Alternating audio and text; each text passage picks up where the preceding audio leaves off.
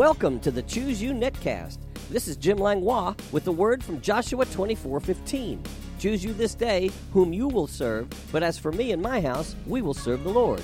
It's my prayer that this netcast will encourage and cheer you on as we join forces to draw the line in the sand, defending our faith and our households in the resurrection power of Jesus.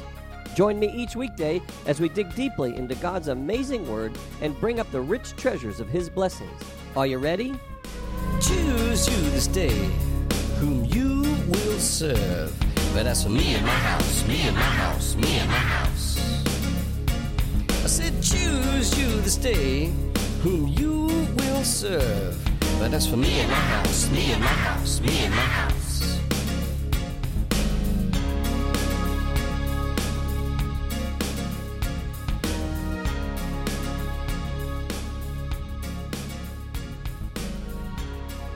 Good morning, Networld, and thank you for tuning in. We're continuing in our series titled, According to the Pattern. And our text scripture is found in Exodus chapter 25, verses 8 through 9, where God spoke to Moses and said, "And let them make me a sanctuary, that I may dwell among them, according to all that I show you, that is the pattern of the tabernacle, and the pattern of all its furnishings, just so you shall make it." And God wanted Moses to make it exactly like he said, because within the tabernacle are three prophetic patterns about the future. The first one's called the pattern of the way, and that's the way to find the Father, where Jesus says, "I am the way, the truth, and the life. No man comes unto the Father but by me." Well, the first part of the way is the narrow gate, and there's only one gate in the tabernacle of Moses. It's a narrow gate, and what gets you there is the baptism of repentance. And the gate's on the east, and if we head west, we enter into the outer court where we find the brazen altar. And that's where Jesus Christ paid the price for our sins and gave His life for our redemption. We receive it when we call on Him. For whosoever calls on Him shall be saved. And immediately we're baptized into the body of Christ. We become the body of Christ on the earth and His ambassadors. It's called the baptism into the body.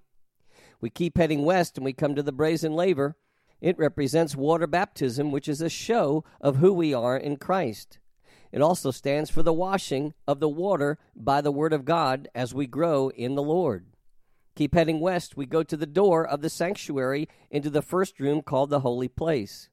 The door, in order to get in, Jesus said, don't go anywhere, don't do anything until you be filled with power from on high. It's called the baptism of the Holy Spirit. It's where we're endowed with the power of the Spirit to be the church on earth for the Lord Jesus Christ. So there's four baptisms. It's the baptism of repentance, then the baptism into the body of Christ, then the baptism in water, and the fourth baptism for the empowerment is the baptism in the Spirit. The baptism of repentance brings us to Christ. The baptism into the body joins us with Christ. The baptism in water shows us we're in Christ. And the baptism in the Holy Spirit empowers us to walk in the Spirit and be the church on the earth. And then the three pieces of furniture in the holy place. On the left, it's the golden candlestick. It represents the power and the golden oil of the Holy Spirit. For it's not by might nor by power, but by my Spirit, says the Lord. And it's the golden oil that's the light and the fire of the church. And go to the other side on the right, and we find the table of showbread. Jesus is the bread of life, and His life was sacrificed for us. We partake of that bread, and we become the showbread for Him. We're His ambassadors, and when they see us, they should see Christ, for we are His representatives on the earth. And then there's the altar of incense, which is the church, and our prayers praying before God, and the angels add the incense with our prayers before the throne of God. They go up and fill the holy place of the Lord. And as we continue west, we talked about the veil. The veil was rent from the top down. The measurement of the veil, the curtain dividing the holy place from the Holy of Holies in the sanctuary, was approximately 15 feet tall and 15 feet wide. And when Jesus died on the cross, that veil was rent. It was torn because Jesus Christ is providing the way into the full presence of the Lord. And that gets us to the Holy of Holies. And it's a room square, about 15 feet tall, 15 feet wide, and 15 feet high. Inside that room is the Ark of the Covenant. Psalm 99 verse 1 says, "The Lord reigns, let the peoples tremble. He dwells between the cherubim, let the earth be moved." Between the cherubim on the Ark of the Covenant, it's called the mercy seat. Kevin Conner, in his book concerning the Tabernacle of Moses, writes, "Realizing that the New Testament writers are the infallible interpreters of the Old Testament, we see in Romans chapter 3, verse 25, exactly who this mercy seat is. Romans 3:25 says, "Jesus Christ, whom God has set forth to be a propitiation through faith in his blood." What we find is the Greek word used here for propitiation is the same Greek word that is used in Hebrews chapter 9, verse 5, which is translated mercy seat. So we see that Jesus was set forth by God to be our mercy seat. When we see what was involved in this mercy seat, it can only make this conclusion more apparent. He continues to write, "It was here from above the mercy seat that God spoke to Aaron." It mentions that in the book of Exodus, chapter 25, verse 22, and in the book of Numbers, chapter 7, verse 89. This is where the blood of the slain bullock was sprinkled as atonement for the sin of the nation. The priest could never enter the most holy place without the blood. And so we see that the voice of God from off the mercy seat was only heard through blood atonement. God has nothing to say to man apart from Jesus Christ and his redeeming blood. That's a good word from Kevin Conner. So what is the mercy seat? It is the place of meeting. It is covered in the blood. You can come meet with God and have a private conversation anytime you want. Because Jesus paid the price, the veil is no longer hiding his presence. You no longer have to be the high priest because the eternal high priest has taken his blood and paid the price for you to enter. Isaiah chapter 1 verse 18 says, "Come now and let us reason together, says the Lord. Though your sins be like scarlet, they shall be as white as snow. Though they are red like crimson, they shall be as wool." So the torn veil was not to let God out, but to let us in. Where? Into the meeting place. Exodus chapter 25, verse 22, it says, "And there I will meet with you." God no longer needs a box for a conversation. It can now take place directly in our heart. Listen to the book of Ephesians chapter 3, verses 14 through 19. "For this reason I bow my knees to the Father of our Lord Jesus Christ, from whom the whole family in heaven and earth is named, that he would grant you, according to the riches of his glory, to be strengthened with might through his Spirit in the inner man, that Christ may dwell in your hearts through faith, that you, being rooted and grounded in love, may be able to comprehend with all the saints what is the width and the length and the depth and the height, to know the love of Christ which passes knowledge, that you may be filled with all the fullness of God." It's called Christ in you, the hope of glory. Listen to Colossians chapter 1, verse 27.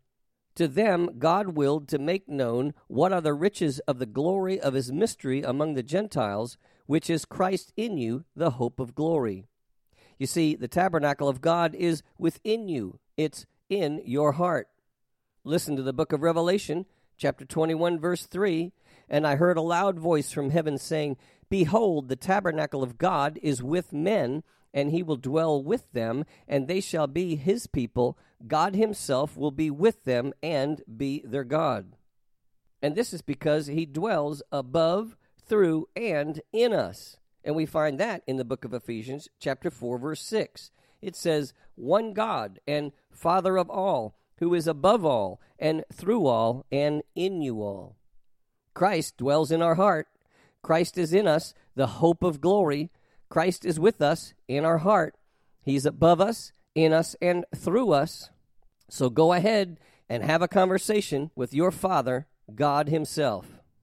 Let me read our text scripture again, Exodus 25. "And let them make me a sanctuary, that I may dwell among them, according to all that I show you, that is, the pattern of the tabernacle, and the pattern of all its furnishings, just so you shall make it." And so we're talking about the room, the Holy of Holies. Let's read Psalm 99, verse 1 again. It says, "The Lord reigns, let the peoples tremble. He dwells between the cherubim. Let the earth be moved. Now inside the ark were 3 items: the 10 Commandments on 2 tablets of stone, a golden pot of manna, and Aaron's rod that budded. These items are very important, and they speak of 3 great truths. The 10 Commandments speak of the Father, His law, our tutor, His boundaries, His standards, His all-time best advice for our future happiness and success. The problem with the law is it also brings consequences. While it is actually the standard for life, it also brings death to those who are guilty. Even though we're now redeemed spiritually from its power of death and separation from God, it can still bring great destruction to our natural lives on earth. If we don't think so, just try a little adultery, sexual immorality, lying, or stealing. It won't be long before we see the devastation it can bring to our lives. The New Testament talks of sin's deception. It does so in Hebrews chapter 3, verse 13, and Hebrews chapter 6, verses 4 through 6. Sin is so deceptive, continual behavior in its temptation has the power to lead people away from Christ. It has the power to carry someone so deep into its pull, eventually they reject Christ and lose their salvation, according to Revelation chapter 3, verse 5. Now, just because we were once saved does not mean we do not have the ability to again reject Him. He will honor our rejection because He has given us free choice. Remember this, sin is very deceptive. It's hard to believe some who know Christ will actually change their mind, turn and reject Him. It can and will happen. Why do we think the devil is working so hard to get rid of the 10 Commandments? I'll tell you why. Because the 10 Commandments have the power to bring life. Yes, at first we're slain because we're guilty. But after we repent, which is the baptism of repentance found in Matthew chapter 4, verse 17, thanks to our tutor showing us that we have sinned and our wages is death, we call on Jesus, which is the baptism into the body, out of Romans chapter 10, verse 13. Now we have inherited the righteousness of God in Christ because Christ paid the price for our sin. It's called the Great Exchange. I call it the Divine Exchange. We are saved, born again, and new creatures in Christ. And that's from Romans chapter 10, verses 9, 10, and 13, the book of John chapter 3, verses 3 through 8, and the book of 2 Corinthians chapter 5, verse 21. Should we now get rid of the 10 Commandments? No. Let's not reject our tutor. The 10 Commandments are the best advice and guidance anyone could ever give us. The 10 Commandments are God's moral law. Do we want success and happiness in life? I suggest we listen to our tutor. He is, by the way, God, our Heavenly Father. I can't believe our time is already up, but I can believe we'll be back tomorrow, same time, same place, same channel. See you then. I call you blessed. You have been listening to the Choose You Netcast with Jim Langlois. If you have enjoyed this program, you can find out more about Jim Langlois Ministries on the Master's House website at tmhnow.org. That's tmhnow.org. On the Media tab, you can listen to many more messages, subscribe to my daily devotional emails, and follow the link to my blog site. If you'd like to write me or become a financial partner with this ministry, my address is The Master's House, Post Office Box 1568, Mechanicsville, Virginia, 23116. That's The Master's House, Post Office Box 1568, Mechanicsville, Virginia, 23116. Online donations can also be made at tmhnow.org, and my email address is pastorjim@tmhnow.org. This is Jim Langlois saying be blessed, you and your whole household. Until next time. Choose you this day, but that's for me and my house, me and my house, me and my house.